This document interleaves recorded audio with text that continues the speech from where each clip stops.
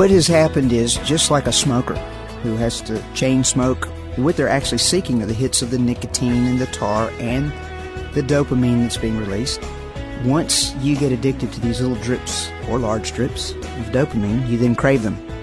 That was author and speaker Brad Huddleston making a comparison of the addictive nature of smoking and narcotics to digital devices.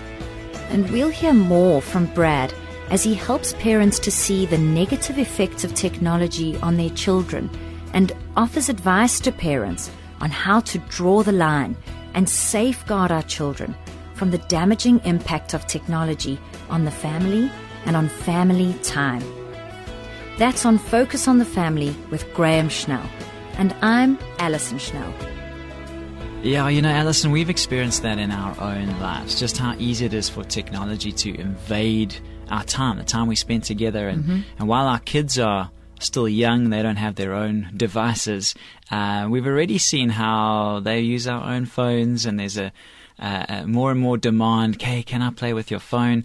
And then there's the TV, which is a technological device as well. But it's not just about time and the time it takes up. There's obviously a whole lot more going on. And it's really great to have Brad Huddleston with us to explore that a little bit more. Yes, Brad and his wife Beth Huddleston live in the beautiful Shenandoah Valley of Virginia. Brad is a revivalist, an evangelist, and owns Brad Huddleston Productions, a full-service multimedia production company specializing in content creation for radio, television, the corporate and church environment, and the web. With degrees in computer science and Bible, Brad ministers around the world in churches, in public and private schools, retreats, camps, conferences, and hosts multimedia camps at various schools in Australia.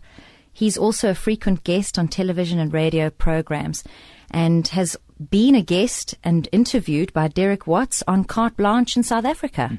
Welcome, Brad. Yeah, Thank you. Welcome, it's an Brad. honor to be here. Well, let's jump right in. Your book is called Digital Cocaine. And so you're obviously drawing the comparison of technology and a powerful drug.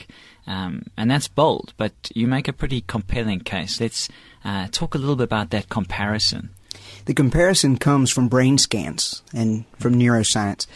It's not something that I'm using as a metaphor. This is quite literal. Yeah. When you look at the brain scans from some incredible technology called fMRIs, you might, I'm sure you're familiar with that, MRIs, but this functional magnetic resonant imaging, you can look inside of the brain. You put the little suction cups on your head, and you can actually have people do things. They have people watch pornography. They have people do various activities, Google, and you can actually see the activity in the brain and what it's doing. You can scan the brain and see what is going on in terms of addiction.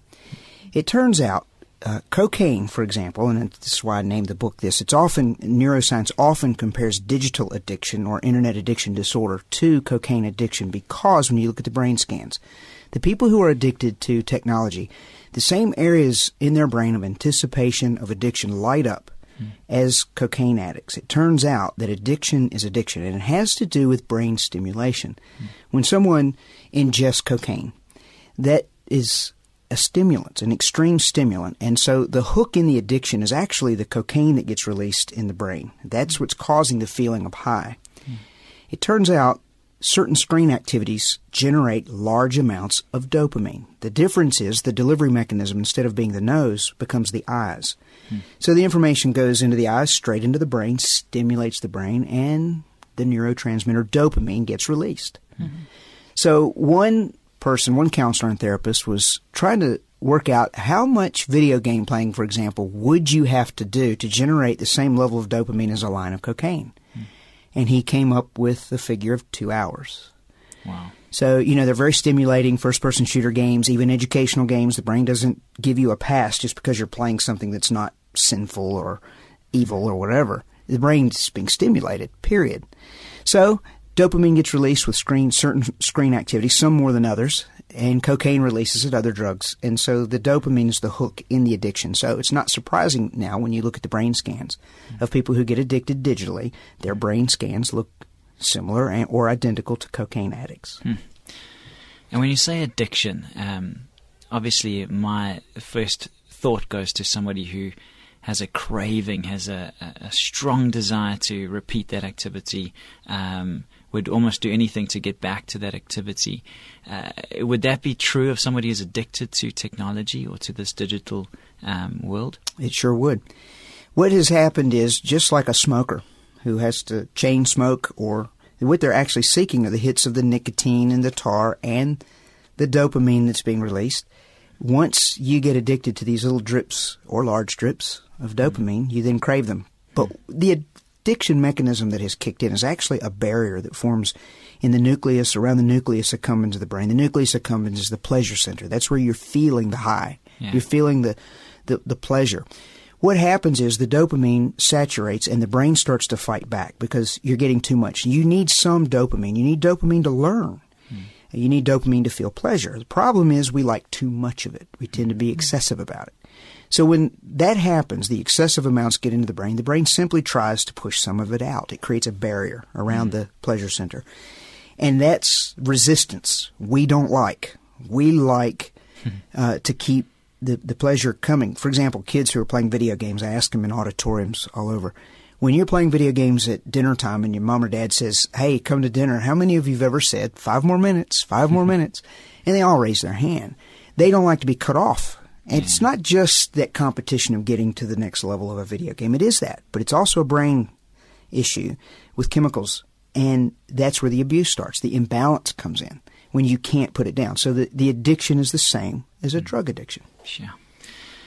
I mentioned even in the opening just how it's affected even our family. We've had moments where I'll see Alison sitting on the couch and I'll go and sit next to her, but she's got her phone out.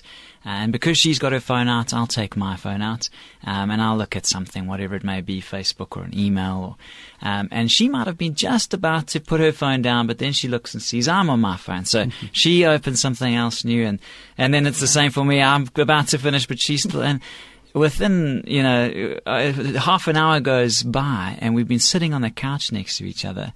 But we haven't engaged in conversation. And we're getting better at that. I think we've deleted some of those things off our phones. But we've seen the reality of that and how it can invade just family life. Are you seeing that? Talk into the marriage context with all the travel you've done, all the speaking you're doing into this topic. Is that an issue within marriage? Very much so. The average age of a video gamer is 31. And those 31-year-olds have been playing video games an average of 12 years. So it started young. And those same people in that age group, their wives, it's mainly a guy thing, although the ladies are catching up. Same with pornography. It used to be a guy thing. Now you're approaching 50-55% females looking at porn. So you're seeing a dramatic rise in all of these digital activities. But with the video gamers, for example, the wives of these 30-some-year-olds and 40-some-year-olds will come to me in tears, saying, my husband has checked out of this marriage. Now we live together. We're under the same roof, but I don't know my husband anymore. In the extreme cases, and there are, and this is not common, but in the extreme cases, I run into occasionally husbands who have become so addicted, just like a coke addict, they have quit their jobs to game all the time. So then that puts a financial burden on the wife to work. And again, that's not as common, but the regular thing is my husband has checked out. So it's not just a teenage thing. It's predominantly a 30-something thing. So that's the pornography issue. The Barna Research Group, I'm sure you're familiar with them. They were paid recently or hired by the Proven Men Ministries to update the pornography statistics, and I published that in my book. I obtained the permission.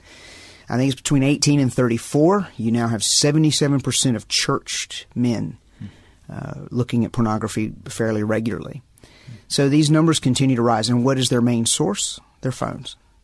So it's not the phone. I mean, I use the GPS to get here, and I think that the GPS has saved many a marriage. There's a good side to this technology.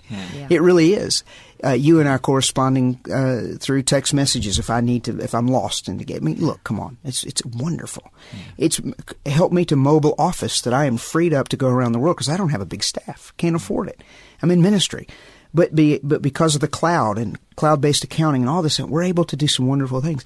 That's not the issue. The issue is the entertainment. We are, as Dr. Archibald Hart says, if you're familiar with him, he's been on Focus on the Family a good bit. He's in South Africa. Yes, he's a scientist and a clinical psychologist. I quote from his book, Thrilled to Death, quite a bit. we're numbing the pleasure center of the brain. We're overdoing it. And it's epidemic in children, especially the children whose parents have given them these devices that I'm holding in my hand now and use them as babysitters. Yeah. They're being stimulated with chemicals, to be honest with you. And it is frightening. But I need to say, God did not cause our paths to intersect here at Focus on the Family for me to scare parents or to put them under condemnation because they probably bought the games. They probably introduced them to the homes. Mm-hmm. The reason why God has brought me here and caused me to have this platform and other platforms is because He loves us. Mm-hmm. And yes, we're overdoing it. Yes, we have changes to be made. But if we make those changes and not just be hearers of the word, but doers, meaning we have some turning around to do, we call that repentance, and we obey the Holy Spirit and find the good side of this technology and then put down the imbalances, it's as though God is holding out a big red reset button called grace, and He's saying, tap it, I'll help you. Yeah. That's the message, really. Yeah. But from God's side of things, He tells us in His Word to pray without ceasing. He built us to be intimate and to love Him and to just be united with Him. And from His side, He's hurt, I believe, because what we have done is transpose that onto screens. We're very intimate with these screens. That's why we'll spend 30 minutes mesmerized and think nothing of it. And God is saying, I wish you felt that way about me. Yeah. I wish it was that easy for you to just come and be with me and get lost in me where time goes away. I'm willing to give that to you. So really, at the essence of what I do is not the science. I use that to try to get the attention. I think God is. But at the end of the day, God is saying, I miss my people. Come on back this way. Yeah. That's the message of balance. Yeah. Well, I think it's an important point to make. You're not saying that technology is evil and we should, put out a big call to say, please go and destroy, burn everything in the fire. In fact, like we used to do the albums, we're going to have a big barrel. Yeah. In fact, turn off the radio right now. Good point. And if you're listening on the web, shame on you. No, just kidding. So we acknowledge that there's a lot of positive to technology. Yeah. And so you're not saying I have a computer science degree. Well, I love this stuff. Yeah. I have a degree in multimedia. Yeah, of course. Yeah. But I've also been burned by it. Yeah. I've been addicted to it. And making, ironically, television shows for our regional division Focus on the Family contributed. I thought, well, here I am making these television shows in my studio. I'm working for God. And I was. I wasn't looking at pornography. It's not that I'm innocent of everything, because certainly I sin like everyone else. But in this case, I'm serving God. So I thought, I'm immune. Because I'm doing all this for God. Yeah. And my brain still, even the youth grow weary. I mean, I still got tired and burned out because of doing good things. Too much of a good thing can become bad. In your book, you wrote, the choice is yours to make technology work for you or against you. That's right. So, can you just give us a little bit of advice on key areas that we could do that to achieve our balance, as you put it? Sure. Think of it in terms of producer activities and consumer activities. Mm-hmm. If you are producing things of value, like what we're doing here, that's a good use of the technology. If you are just consuming, where your brain is inactive, but you're just taking in, you have squashed your creativity. Mm-hmm. You are letting someone else think for you. And that's what's happening with children. The creative side of the development of their brain is being squashed. For example, in Silicon Valley, where a lot of this technology is developed, many of the tech employees and tech executives from eBay, Apple, Yahoo, etc., send their children to schools that have no technology at all until the age of 12, nor do they have it in high quantities in their own home. For that very reason, they withhold it so that their brains can pass through the proper stages of development, because we know, that screens inhibit the modularity, the development of the brain. And so they wait until certain phases are finished growing and then they introduce technology. Okay. So think of consuming, where a kid will just sit there and play the games for hours on end. That's a consumer activity. Producing activities, art would be good, but in limited quantities, things that you're creating of value. Then, when you think of balance, and I call it iBalance, I kind of gave it that term. We tend to think of scales and the old fulcrum, remember that, with little pans, and at 50%, that's balance. And that's the correct way to think of it in that context. But when you're thinking of brain science, you have to think of it a little differently. You remember the word analog? just barely. Barely, okay. Well, those are just simply put, those are non-digital activities. Playing board games instead of games on the computer. Climbing trees, breaking bones, and as I say, those sort of things. And then there are digital activities. When it comes to brain balance, where we are now, we're about, in a day's time, 80% digital. If the left side of the scales are weighed down, that's digital. 20% is analog. In brain balance, the conclusion I have come to with all of my study and research, balance to the brain is not 50-50. Balance to the brain in a 24-hour period is 80% analog and 20% digital. Okay. So those are some general guidelines, which means if we take, for example, the technology out of the bedroom, that is 8 hours average there alone, which we are disengaged with digital technology. And then you can keep chipping away from there to get your scales balanced the way your brain wants to be balanced. Does that make sense? Yeah. I like what you said about producer and consumer, because will that help even, say, parents trying to understand the games or the apps that their kids are using, make good decisions there? So you said art, so there might be a app where you can create and color in. You're saying don't do that exclusively, but that's probably better than something that's just of pure entertainment value. Correct. And I even heard just recently a guy talking about his teenage son wanting Lego for a birthday, and he said, well, that's great that his son's wanting Lego rather than maybe video games, although he does play with them or play video games. But he said now they've got an app for Lego where you can build the Lego, and then you basically make a video taking pictures of the different scenes that you've created to make a video. Now, where would you put that in the spectrum of things? Would you say that's in the producing, it's creative, or is that also going to have a harmful effect? It will have a harmful effect. In education, there is a move in some places to integrate analog with the digital and doing things just like that, where you will start off in the digital world, but then to develop the other side of the brain, they get out here in the analog world and create. And in limited quantities, in my opinion, that's fine. But let's back up just a little bit. The truth of the matter is you cannot assume that anything is going to be safe. We're all wired, built differently chemically. Some people are more prone to addiction than others. People have anger issues for reasons we don't understand more than others. When it comes to technology, some people are affected more deeply by it than others. So what I recommend is that if your child is exhibiting anger, especially when you go to take the device away, there's your line. So you keep reducing the technology usage regardless of content until you can take that away and they think nothing of it. For some children, they shouldn't have it, period. Now, it's not because you're being cruel or, and they'll tell you, well, all my friends have it and all that. But you have to say, what is in the best interest of this child's emotional well-being, neurological well-being? That is your guiding point, not what culture tells you, not what the schools tell you. God did not give these children to the school system. He gave them to us. And so and a parent knows better than anyone else the individual needs of that child and how they're going to react. But that, in my opinion, is the line. When you can't take it away without them blowing up, there's your line. So your gauge is their reaction, their emotion, connected to the device. Because obviously we don't have our MRI scans in the bedroom that we can quickly plug onto the kids and see how those brains are functioning. We've got to have another way of checking what's going on. Right. And so that's a great example. See how they respond. So when you say, hey, switch it off, if there's a massive outcry to switch off, that's not a good sign. Correct. They need to be able to willingly say, okay, I'm done. It's time to have dinner. It's time to go bath, whatever the case may be. But the bigger culprit in all of this is multitasking. And, I get asked all the time about the games and the pornography, and we should talk about that. But I'll tell you something that's deeper.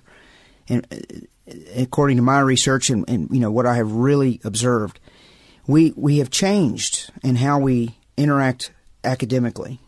Our grandparents would sit down with their maths book, English history, and they would do one thing at a time.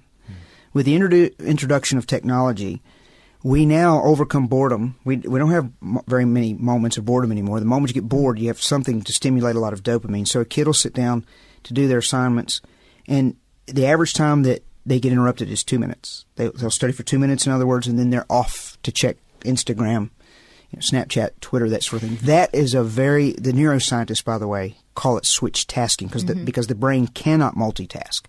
The brain is a sequential processor. The trick is or I guess the deception is our brains can do that so rapidly. It gives us the illusion that we're getting a lot done at one time, but we're not. Where our proficiency, our efficiency, and our productivity actually decreases significantly. And that's why in many of the schools, if not most, who have introduced one-to-one laptop programs, the grades go down. And it's not necessarily the technology, it's how they're being encouraged to multitask. And so what we really need to do is do one thing at a time. If you take multitasking away from a child, the inability to grab something the moment they get bored, you're going to see an emotional reaction there. Yeah. That's the danger sign as well. That's something else that you must look for. Brad, in South Africa, the schools have introduced tablets at various ages, depending on the school. And in your book, you talk about how the introduction of these tablets in schools in places like China and Korea has actually been thought to be so negative that they've removed them. Am I correct? Correct. And my question is, do you think that here in South Africa, we might get to the same point where we're actually saying, wow, we did this and we thought it was going to be so great for learning, but we're actually going to remove them. We're going to take them out of schools. Or is it something that can really benefit for learning, but we just have to do it in the right way? I think parents out there perhaps are anxious about what is going to happen to their child who's now been sent off to school with a tablet. And yes, schools are protecting them, but the child now has their own tablet. Mm-hmm. Well, I have been in quite a number of schools in South Africa, more than I can count. And I have been in prominent schools where that are famous for introducing technology. And the reason I was there is because they see now I doubt the first year that they introduced it, they would have me come in because they were on the dopamine high themselves of introducing it. I'm serious. Yes. Many will admit that. But it doesn't take but a couple of terms until they realize, you know what, there's not very much learning going on. We can't control it. Yeah. These young, fragile, developing brains are not able to not multitask. They can't focus on one thing at a time. So there. I'm going to say something that it may come across as a little controversial, and I don't mean to be. I'm just telling you the truth. Mm-hmm. The truth is to me what's controversial, because political correctness is the way to go. But I'm still on the side of Jesus, who is the truth. So I'm going to go with that. The truth is there was no research done prior to implementation of technology. It just seemed like a good idea. It'll save money by converting analog books into digital format. Kids don't have to carry heavy book bags, and on this went. And there's truth in that. And I get that, especially in developing countries where money is a big issue. Mm-hmm. I get that. But then there's this pesky little thing called the truth. Cognitive abilities deteriorate when they leave analog books. That's the truth. There have been tests done now. So the problem is this research that I'm bringing to you and I write about was done after implementation. So I'm not judging anyone. I got caught up into this tsunami of technology as well. Mm-hmm. We all have. What I'm saying is let's learn from that, and before we continue down this path, let's do research, figure out what works and what doesn't, and then implement based on known science. Does that make sense? Yeah. So that's where I am in this, and we have a long way to go. Okay. Alison, the time has flown by. This has been incredibly insightful. But there's so many issues that we haven't touched on. I think we really need to come back and look at some of the practical things that parents can do, because that's the cry I'm hearing. No, don't stop. We need to know what are the solutions to this. So, Brad, would you stick with us and we'll cover some of those issues? I would be honored to do that. Thank you. Yeah, thank you. Well, let's do that. Thanks, Brad. It's been so good to have you with us today, and I'm certainly looking forward to having you back in studio tomorrow. Brad Huddleston may have caused you to sit up in your seat as you listened to the effects that technology can have on your child. Maybe you've experienced a bit of a reaction when you say, "Turn off the TV now, please," or you are having your phone confiscated for whatever reason it might be. We are called to parent well, and that may mean that you have to get tough about how much time your child is spending on their device.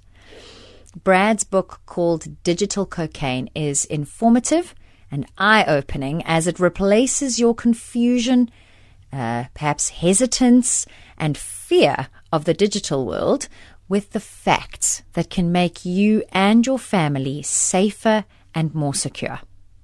If you'd like to order a copy of Digital Cocaine, please call us on 031 716 3300 or visit our website at safamily.co.za. And although we've been talking about the negative aspects of technology, we know there are also some wonderful benefits. For example, you can download the Focus on the Family Africa app and have access to this program and many others to listen to at your convenience and also share with others. So we do encourage you to do that. You'll find it in the Apple and Google stores. Just be sure to search for Focus on the Family Africa. I'm Alison Schnell for Focus on the Family Africa, and I hope that you can join us tomorrow for the conclusion of this program, when we'll once again help you and your family thrive in Christ.